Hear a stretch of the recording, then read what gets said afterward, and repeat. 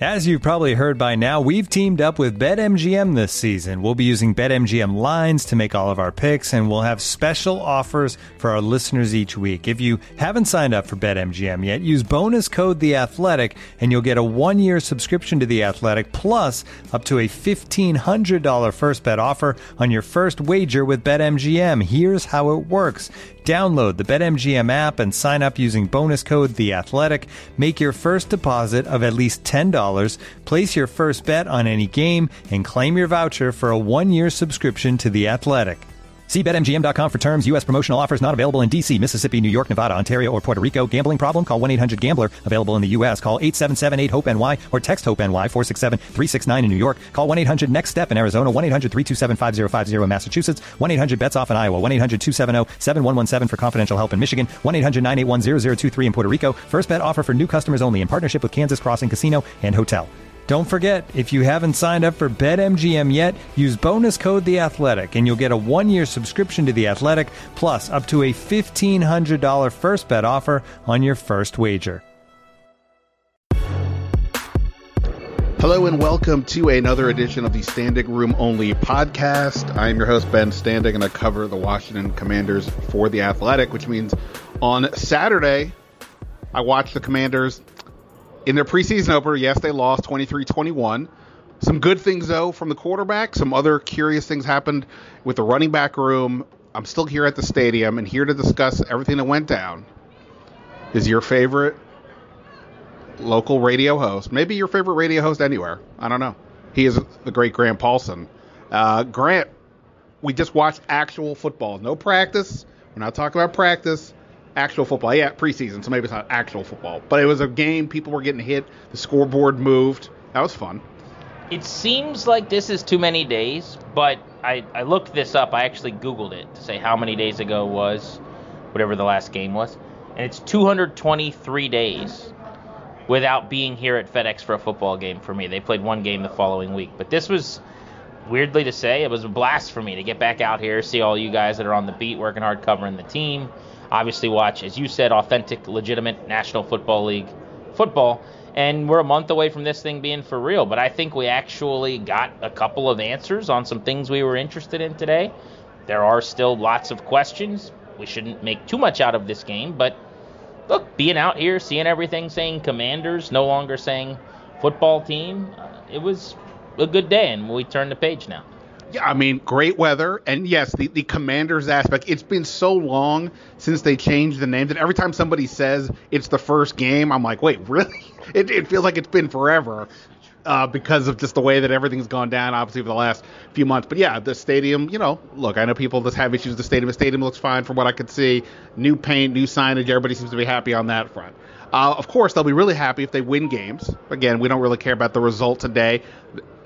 They almost won. Sam Howell, really effective, really a great fourth quarter, 2 rushing touchdowns, had some nice throws, had a 2-point conversion that gave them the lead with a couple minutes to go, but the Panthers drove for a last-second or a field goal in the last 24 seconds to go to win the game. But I think for the most part, quarterbacks rule the world in the NFL, and between what they got out of Carson Wentz, an efficient performance from him, and Sam Howell, sort of okay, good job by the rookie. I think if you just want to go like ultra positive, I think those to me are the two things that really kind of stood out.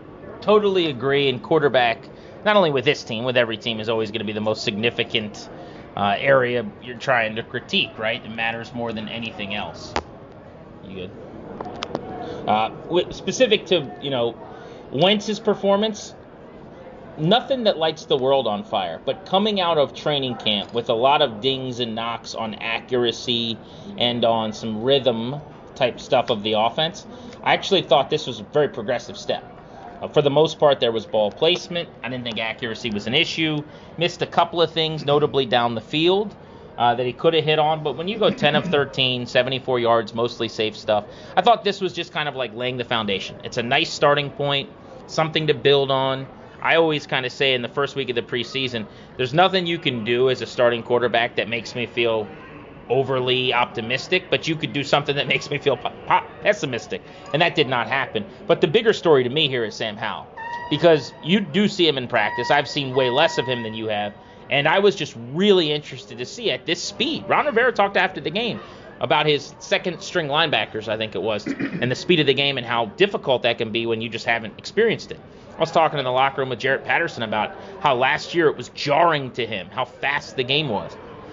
Sam Howell didn't look like a guy that needed to speed up. I mean, he was right there and doing everything he needed to be at the pace that needed to be done. You mentioned the 2 rushing touchdowns.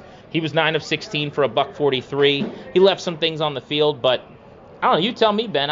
He showed off what is, to me, an above-average arm. He can spin it. We knew he was a good athlete. He could run a little bit. He had 7 100-yard games last year at North Carolina. I come away looking at him as a nice little backup option over these next couple of years because I really think that he's got all the physical traits that you look for. You know, there are guys who are 5th-round picks because they easily could have been 7th-round picks, and there are guys who are 5th-round picks who slipped the way Sam Howell did. And look, obviously, NFL teams are generally not completely moronic collectively. They all let him go to the 5th round. This obviously was a year where the quarterbacks got pushed back in general, but he was a guy that was projected to be possibly the number 1 pick in the draft going into last college season. There are skills there. The arm strength is real. Like the Madden football people say ranked him among top 10 for arm strength for whatever that's worth. By the way, I should mention where Grant and I are sitting in a booth at FedEx Field outside. There are a bunch of fans are out on the field, so that's the background noise. Just mentioning that in case you were wondering if we were like our basement or something. A couple of people are like wrapping wires and doing like real human work that needs to be done at the stadium. So yeah, you're hearing all kinds of things behind us. Right. But he looked good, and I've said this before on the podcast and elsewhere. Like in practice, the arm strength is there. He looks in command when he's throwing the ball, no pun intended. He looks like he knows what he's doing. I think the combination with Kelvin Harmon was probably the most effective one throughout camp to this point. He's obviously doing it against the backups. Not just the backups to the backups, and that was effectively the case today. But yeah, I think for what he's expected to do, he did a good job. Now, let's just be clear. He's the 3rd-string guy. I'm curious in the second half of the year if something were to happen, would he go in over Heineke? But that's a whole other topic. Carson Wentz is the starter. That's not up for debate. And, yeah, he was a much more efficient guy today than we've seen in practice. I called it a sort of an Alex Smithian, though, type performance. It was in control. He was patient. He worked underneath. The down-the-field stuff didn't really connect, and that's obviously what he's known for with his arm strength.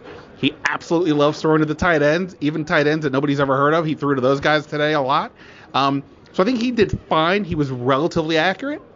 It wasn't completely wild the way we've all been sort of tweeting to some degree at camp. I think that was good. A good first step. We'll just leave it at that, and I think that was enough for now. Yeah, and I think sometimes what happens is like everyone tries to make some declaration or has to have their takeaways from the game, and I think it's okay to just say they played a preseason game and he was fine and did some decent things. The word I would say is efficient, and I agree with you about Alex Smith. That's a great kind of description for fans who have been around of this team for a few years, in that it was the ultimate kind of take what's there. Don't try to do anything off schedule, really. One subtle thing that I did really like about his performance, Wentz I'm speaking about obviously, is when people go back and watch, I think they're going to notice that he did a good job moving in the pocket. There were at least 2, maybe 3 times I noticed where when he kind of planted on his back foot, he would kind of shuck his shoulder around a defender, or he would climb the pocket a little bit to get a better lane. That's something Drew Brees was exceptional at. Oftentimes, frankly, it's either smaller guys or guys who have a little bit less arm strength that have that trait. But I thought Wentz today, a couple times, it was just noticeable, especially on some thirds. And it wasn't like he reset to throw way downfield. It would be a tight, short spiral to a tight end to be named later for 3 or 4 yards. But that was noticeable. And you mentioned the tight end thing. That is the book on him, right? Is that he throws to tight ends. That's what he likes to do. His first 5 passes, there was 1 design screen to Curtis Samuel, and then Armani Rogers he'd thrown to 4 times on 4 consecutive passes. And just because Armani Rogers, not Logan Thomas, not Kellen Winslow. Armani Rogers, a guy that played quarterback in college last year. He's an undrafted free agent. We're not expecting to make the team. They have so many injuries, he had to play. But that just shows how much Wentz looks to that position. He didn't force things to Terry McLaurin or others. He went to that position he likes. And, that was noticeable.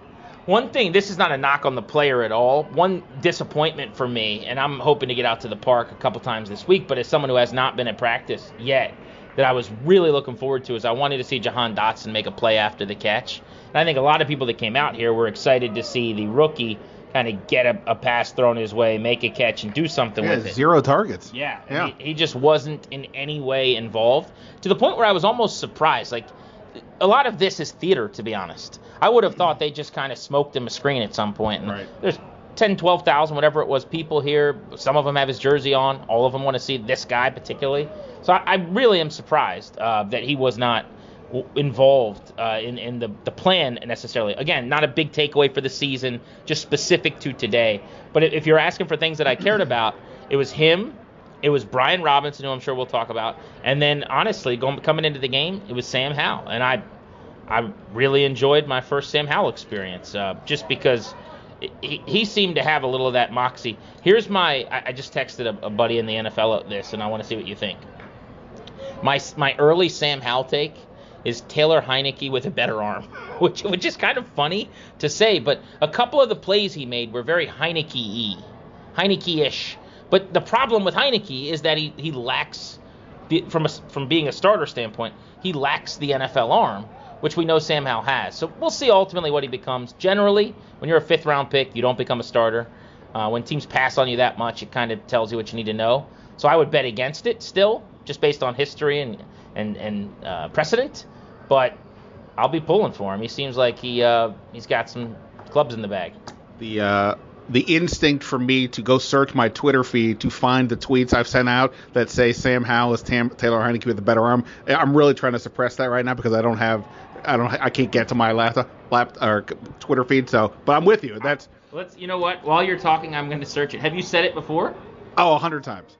I really I thought this was my own big creation today. No. Because I don't know if I've said it on Twitter, but I've said it in podcast or could have been even on an afternoon drive time show on 106.7. Who knows? Maybe you know how sometimes comedians will say a joke? Right. And then they won't realize that they actually were in the Comedy Cellar when they heard that joke from someone else. Maybe good. I'm just stealing your line. Look, it's all good, and I agree. That's why when I said before, I'm curious to see if something were to happen in the second half of the year, right, with Wentz injury or whatever, what would they do because of that aspect? Because Sam Howell gives you more with the arm, but still has some of the mobility that Taylor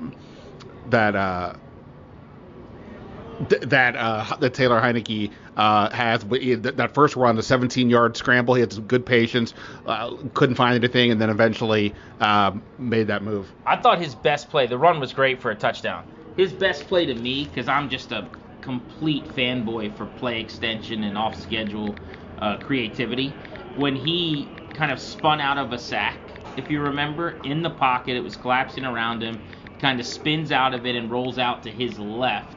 So it would have been like the top of the field if you were watching on TV. And he reset, platformed, and threw to a wide-open, flat-footed Alex Erickson, who then turned it upfield on a catch and run. And it was, I don't know, they picked up almost 40 yards probably on the play. But while it was their biggest play of the day, I guess it was I'm looking at it here, 40-yard completion. I thought that was his best play. It just showed, to me, what works in this league is accuracy, athleticism, play extension. Those are the pillars at quarterback, and it kind of showed all three of those. Looking for an assist with your credit card, but can't get a hold of anyone? Luckily, with 24/7 U.S.-based live customer service from Discover, everyone has the option to talk to a real person anytime, day or night. Yep, you heard that right. You can talk to a real human in customer service at any time. Sounds like a real game changer if you ask us. Make the right call and get the service you deserve with Discover. Limitations apply. See terms at discover.com/creditcard. Let's talk about what's maybe... So, look, the reality is we're at the game. We're watching from the press box. This is not always the best angle to see things, and there's so many guys shuffling in and out. It's almost kind of hard to know exactly what you saw. So I don't really have too many takeaways about the defense in particular, other than I'll just note that the first 3 times the Panthers had a third down opportunity on the first drive, Baker Mayfield in the offense converted all 3. Obviously, we know that was an issue last year for this team, so something I'm sure will be discussed this week. But I think the one potential takeaway from this game, if we're being realistic, is what happened in the backfield. And that is that on their second drive of the game, Antonio Gibson, after 6 fumbles last year, put the ball on the ground again. This is obviously a huge issue for him. The offense, they drafted Brian Robinson for multiple reasons. One was he doesn't drop the ball. He also generally was able to stay healthy at Alabama. So Gibson does that on the second drive. The next drive, Robinson comes in, I think probably for the first time, and immediately takes over the drive. He had 41 combined yards. He's making plays up the middle on the ground. He's making plays as a receiver. Had a nice screen pass, got some yards, and then eventually he scores the 1-yard touchdown to cap that drive. And I'm not, it's conceivable that that would have been the rotation anyway, but Gibson then ended up coming back in later. And I'm not going to go so far as to suggest we have a running back competition-y kind of thing here, but I've been stating all along that I think Brian Robinson's job, he has a specific role, be the tough guy runner inside, and he gives them insurance if Gibson falters either as a fumbler or injuries. You and I talked the other day about the idea that as sort of a, not necessarily, I don't think you're straight out prediction, but from like an upside oddsy kind of standpoint, saying that Brian Robinson could lead this team in rushing. And I told you, I don't think it was crazy. I definitely don't think it's crazy after watching what we saw today. Yeah, so a few things on that. I mean, let's just start with, I was doing 3 bold predictions, so it's not necessarily expected, but things that realistically could happen that I think would make a lot of sense. And my prediction was Robinson to lead the team in rushing, and really it's a twofold take. The first is I really like Brian Robinson. I think he was outstanding in Alabama. They drafted him in the 3rd round for a reason. I think he's going to be a very good kind of one-cut mauler between the tackles in this league. I'm curious to see him, get outside on the edges and maybe do some of the outside stuff that they asked him to do and see what that looks like as well. But I like the player. But the second part of this, Ben, is frankly, it's an indictment on Antonio Gibson, too, for a couple of reasons. He doesn't and hasn't stayed healthy consistently. Even when he has been durable in terms of games played, he's played through injury. He also has fumbled a lot. He had 6 lost fumbles last season, which is an outrageously high total, and frankly is just an unacceptable amount for a bell cow. So I think he's very popular with fans for a few reasons. Namely, he was drafted as a wide receiver, converted to running back, and the idea of him is very exciting, and I understand that. He also was one of 7 running backs in the NFL last year that ran for 1,000 yards, which I think gets you some fanfare. The problem with just basing your opinion on Antonio Gibson on that anecdote is that he was 4th in carries. I mean, there were a couple guys in the league who ran the ball more than him. So the fact that he was one of 7 that ran for 1,000 is actually not a great sign. He should have been like one of 3 that ran for 1,300 or whatever, just based on his number of carries. If you actually look at the analytics on Antonio Gibson, they're not that kind. I mean, what we can now quantify is how many yards plays are blocked for and how many yards you get.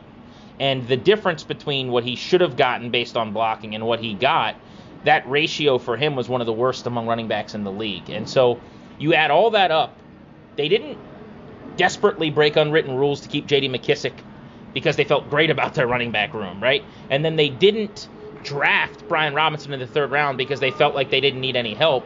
And then he fumbles on his 2nd carry of the preseason. So this is a thing. I mean, I'm normally the guy that's like taking the buzzer away from people in the preseason when they want to hit a buzzer. This is a thing buzzer. Right. This is like sound the buzzer. This is absolutely a thing. You were in the presser. You could tell people what Ron said. I mean, he didn't even seem to care about the fumble, at least publicly. He was more mad about his running style on the play. And like he kind of felt like he was just kind of chilling and dancing around and not getting up the field. But I don't know, you know Ron better than I do. He kind of took him to task, I thought, post-game a little bit. Yeah, there are times when Ron will go in defense mode. I didn't feel that was the case there. I felt like he was frustrated. But I think part of look, not only is this Gibson's 3rd year, you can be a little frustrated in part because he has other options. He doesn't have to just rely on Gibson. Again, I would still say right now Gibson leads the running backs in touches over the course of the year, but he has other options. And I back before the draft, even before free agency, like my view was, from thinking about it, talking to people, whatever, that they were going to get another running back because that 4-game winning streak last year, they were able to have a lot of ball control, and the ground game led that way. And Gibson was not able to maintain it. Here's the other thing I think, and I hadn't really thought about this till now. Carson Wentz is a low percentage quarterback, relatively speaking, to other NFL starters. That's not a knock. That's just what he is. If you're going to have a low efficient starter, you also can't have a low efficient running back. And you just talked about the fact that Gibson leaves a lot of yards on the table, or at least he has did last year. So Robinson, based on what he did at Alabama and the little bit we've seen so far, is more efficient in that regard. So I do wonder if the better combination to a degree is with that. And then there's J.D. McKissick, who had one of those like J.D. McKissick type plays today with a catch and gets a little extra off of it. Like, again, I'm with you. It's a thing. I'm not going to sound the alarm like Gibson's getting benched, but they have other options. They have the inside with Robinson. They have the outside with McKissick, and Gibson is the hybrid, essentially. So what do you do? So, and I want to clarify, like, my point is not to say Gibson should be benched. Yeah. Or like that this is now a competition. But I guess my point is, on a scale of Gibson should be the unquestioned one, and these other guys on the depth chart are just here too, or all three of them are vying for the most carries or something. Like, to me, I think the difference between Gibson and Robinson is not what a lot of people think. That's kind of my point. And in fact, I think it's a fairly easy case to make. Look, Gibson was a wide receiver at Memphis when they drafted him, essentially. Robinson was a dominant running back on a national championship team that ran over SEC defenses all year. I mean, he was terrific at Alabama. So the idea that if someone were to say Brian Robinson better natural ball carrier than Antonio Gibson, someone pushing back on that? I don't think so. So it's not crazy to assume then that opportunities might continue to come his way this year. Gibson, because he's the starter, will have a chance to keep him off the field. It's a rhythm position. If you're out there on 12 carries going for 76 yards and a half, well, guess what? Ron Rivera's going to keep feeding you. But if you fumble, if you're leaving things on the field, Robinson's going to get a chance. And I guess my point is just that I think fans should acknowledge, and many of them probably will as this preseason goes on, that it's not like Gibson, because he ran for 1,000 yards last year, is just some like above reproach option in the backfield. I think this is, by the end of the preseason, I think we're going to have a real conversation about Gibson versus Robinson. I would agree. Like I said, it's hard to have too many takeaways because things were moving so fast, and then you got to start writing in the second half and all these things. Anybody else for you anywhere kind of stood out, good or bad, or just anything comes to mind? We'll just note that Benjamin St-Juste did not play. Rivera said he had some hamstring tightness. This is after he said he was going to play when we asked him about this on Thursday. So that took away one of their effectively starting corners. Danny Johnson played a bit more. But anybody else for you in any way, shape, or form stand out? Yeah, I guess thumbs up, thumbs down. I've always liked Jeremy Reeves. I just think he's a good football player. I could see him just being a great asset on teams who plays a little defense for years to come, Reed Doughty style. He came on a blitz, and it probably honestly was like, Masters level blitz for this time of the preseason. They went 0, and he came, and the Panthers looked like they'd never seen it before, and possibly because the guys that were in the game never had. But Jeremy Reeves got to the quarterback and got a sack as part of a 3-tackle performance. I just think he's a player, and whether it's here or somewhere else, that guy should be in the National Football League. I've always liked him. Yeah, I talked to him after the game in the locker room. He had the blitz. We went through that, and he talked about how, you could see the replay on that when he had some real good patience waiting. He disguised it. He said he was talking with Percy Butler to make it look like that he was like focused on coverage, and then as he saw an opening on the snap, he went and obviously made the play. But I said to him, how you feeling? Because like we've been down this route with you before. You're right there kind of on the edge, and it's kind of gone the wrong way. He said he feels better. He feels like he's got more confidence. I'm sure he's not putting the cart before the horse on making the team. They've got 2 young safeties in Percy Butler and Derek Forrest, so they would probably have to keep a 5th in order for him to stay. But, I think he's done a good job so far. It's not like they have a ton of other options at safety, so the question is just simply, do they keep the 5th safety probably or not? And they're so thin at linebacker. Sometimes your inside linebacking depth is where your special teams comes from, that maybe you keep him as a special teams ace type, like a DeShazer Everett of the past might have been, who's no longer here, obviously. And that linebacking position not being stronger on the second, third units maybe benefits him in some way. But I also think he's done enough, and he's got enough film in the regular season from the last couple of years that if he were to get cut here, he probably feels like he'll land on his feet somewhere with a team that hasn't drafted safeties in the mid to late rounds the last couple of years. And then one other thing I found interesting, not a big deal at all, and certainly not saying that this guy played badly, but Kelvin Harmon, who I'd heard a lot of good things coming out of practices, he had 3 targets and no catches and had a chance to make a huge catch. There was a deep shot down the sideline that was, I think it was from Sam Howell, and it would have been Howell's kind of first big play of the day. It was thrown 40 yards in the air, and Harmon kind of went up, had his hands on it. Problem was he ended up having to play popcorn, and he stepped out of bounds, and it ended up being called incomplete. It was just one of those moments where when you're fighting and scratching and clawing for a roster spot at the back of the depth chart, you got to make plays like that. And after a great start to camp, and he'll get more opportunities, you look, he had the second highest target total of the day behind McGowan with 3 targets. He was tied with Erickson and Milne, and he was the only guy on the team that was targeted that didn't have a catch.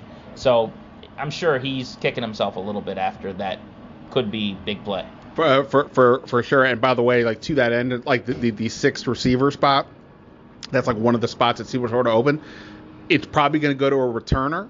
The first 2 kicks, they didn't get past the 20, and Rivera, when he started his press conference, said it was infuriating. That was the harshest he was. He used that word. Right, infuriating to discuss that.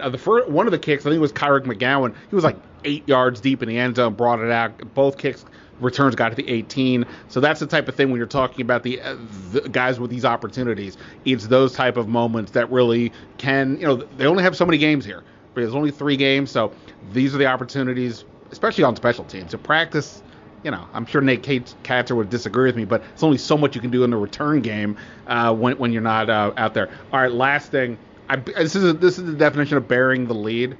Grant had a reveal today in the press box, and it led to a huge moment. According to Grant, a man who knows his way around some snacks, he had never had a Cheeto in his life. And then I believe Mitch Tischler had some next to you, and you were like, "All right, I'm gonna do it." And it was like watching me as a 6-year-old trying to eat spinach at first. It's like I'm really doubting this. I'm really questioning this. You braved it. You toughed it out. And what was the result? I think the Cheeto is probably close to an average snack. It's not something that I'll probably eat again, but like by choice, if there are chips or pretzels around that I prefer. But it wasn't terrible. My assumption was that it was going to be an awful, disgusting thing, because I hate the look of it, the color, the texture, like that, that airy kind of crunch where there's nothing to it, and it's like almost like communion wafery or something. I don't know how to describe it, but like there's nothing to it, but it's orange. See, I hate like cheese puffs or cheese doodles, if you know what those are. See, I'm with you on there. The cheese doodle. That's really, it's like cotton candy. There's like nothing to it. No, the Cheetos, the only thing with the Cheetos is it's kind of messy in your hand, but the taste, I mean, I don't do it very often, but it's very good. Hey, go ahead. What else? Well, so that was kind of my thought was, I thought it was very like cheese doodly, and I put them all into a kind of a drawer, and for me, I don't reopen drawers after I filed it away. Like I didn't ever eat at the Cheesecake Factory until I was an adult, because I thought it was just a factory where they made cheesecake, and like on an assembly line it was just a bunch of cheesecakes, and I hate cheesecake. I thought that too 20 years ago, the first when they opened. Like the way I would describe my personality as someone would be to say that like I would never investigate it. I assume it, and it is. So like one time I actually was going out with someone, and this is years ago in like college, and they're like, let's go to Cheesecake Factory, and I'm like, I don't do cheesecake, and they're like, okay. Well, do you want to go to? And I'm like, no, but we can if you want to, but for me, I'll do something else. And they're like, that's not cheesecake. Like you could get cheesecake as a dessert. So then I went there and it was incredible. I'm like, oh my god. The menu was like 87 pages. Literally, it's the biggest. It's a freaking Bible shape. It's 400 pages. So it's the best. So I loved it. So my whole point in saying this is I'd filed them into I'm never going to eat this. Mitch found this out. He went and got a couple bags. He kind of wouldn't leave me alone about it, so I ate one. We were all pestering you because Chris Russell was sitting next to you. It was lucky for Russell that you were there, because normally we just pester him about whatever he's doing. This time we focus on you. We'll save your other thing we found out today, that you're not a fan of Cool Ranch Doritos. I can't even get into that right now. We don't have enough time to get into that. Grant, appreciate it. Go of course, listen to Grant on 106.7 Monday to Friday. I can't keep track of the time. 2:30 to 6? Close. 6:30. 2 to 6:30. 2 to 6:30. You think I would know this by now? It's I can't keep track. 4.5 hours. It's way too long to even know. But yes, 2 to 6:30. Thanks, man. Appreciate it. You got it.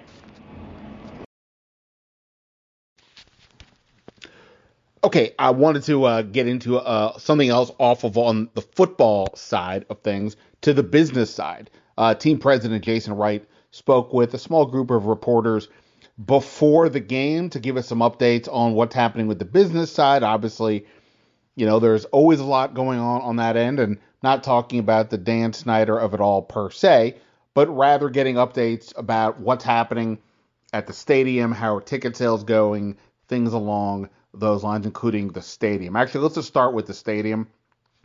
Nothing particularly new here, other than that Jason Wright said the projected timeline to be in a new stadium remains in 2027, despite the fact that they have obviously had setbacks this year, unable to yet secure a situation. He said they are still ongoing talks with officials in Virginia, Maryland, and D.C. He basically said, though, D.C. is going nowhere until Congress gives D.C. control of the land at the RFK Stadium site. He said, in general, he feels, quote, closer, end quote, to a resolution. So, we'll see about that. But, and as a reminder on the 2027 situation, the lease ends then basically through the 2026 season, and they get out sometime by 2027, but they can extend that whenever they want. And that's not really the issue. The hope is for them that they can find a new place. They're not there yet. On the business side, just for some numbers for you, Jason Wright said that they have sold more tickets this year than they did throughout 2021. That's primarily a boost of season tickets.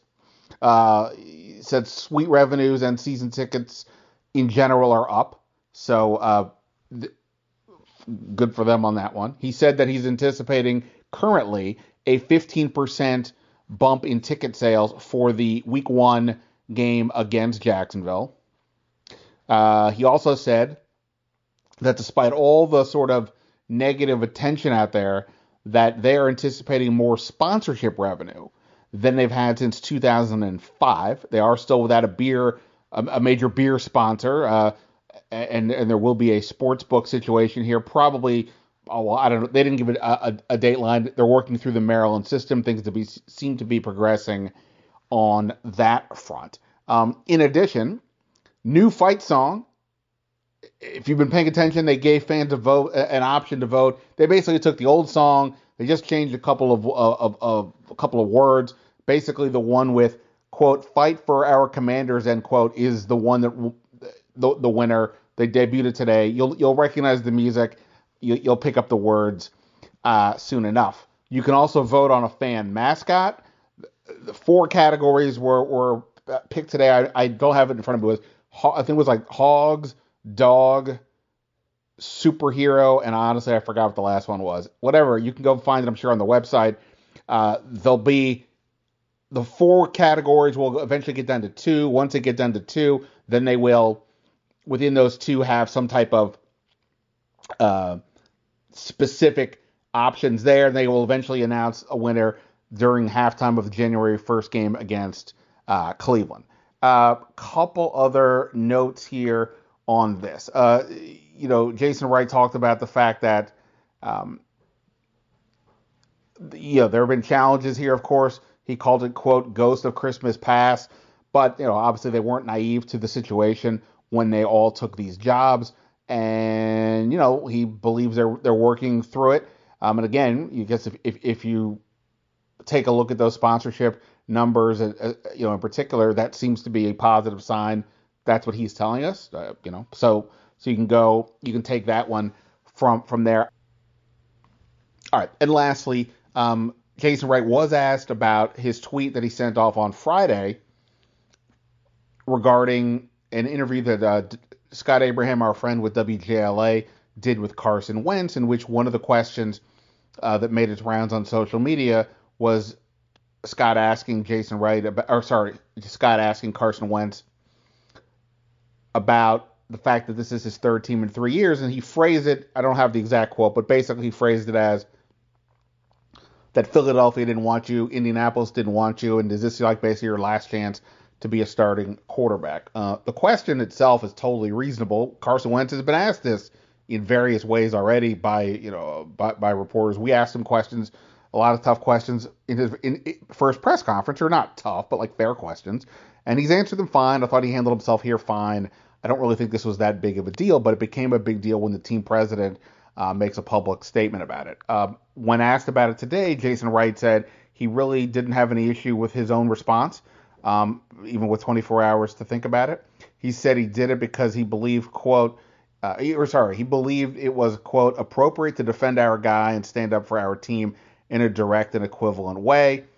He went on to say that, there's no, they can take criticism, but it needs to be done respectfully. Again, I think Scott's question is totally fine. Was he a little bit aggressive with it? Yeah, I think so. I've talked to Scott about my thoughts on this. I'm not a TV person, right? So, I'm not. There's a bit of theatrics to that situation, as we all get it, right? That's sort of the deal for that level, for that kind of entertainment or that kind of news. So, I don't know what to say about that aspect of it. It was very odd for Jason Wright to say anything about this publicly, and I would just say in general that I think that the media core here were pretty respectful. I mean, there is a lot obviously that goes on with this organization. It would be easy to take pot shots over and over and over again, and I don't think anybody does that for the most part that I can think of. So I don't know. It was just it was a very curious situation. Hopefully Scott and Jason can find some sort of resolution here and move forward. But it was discussed, it was asked, and maybe I'll have more to say on it on some other day. But I just want to get this podcast up now. But I did want to mention that it was discussed. All right, that is it for this episode of the Standing Room Only podcast. Thanks to Grant Paulson for his time. Thanks to everyone here for checking out the podcast. If you've gotten to this point, I do have a story up on The Athletic. David Aldridge has one up as well from the game, so you can check that out on The Athletic. But that is it for now. Ben Standig signing off, and until next time, see ya.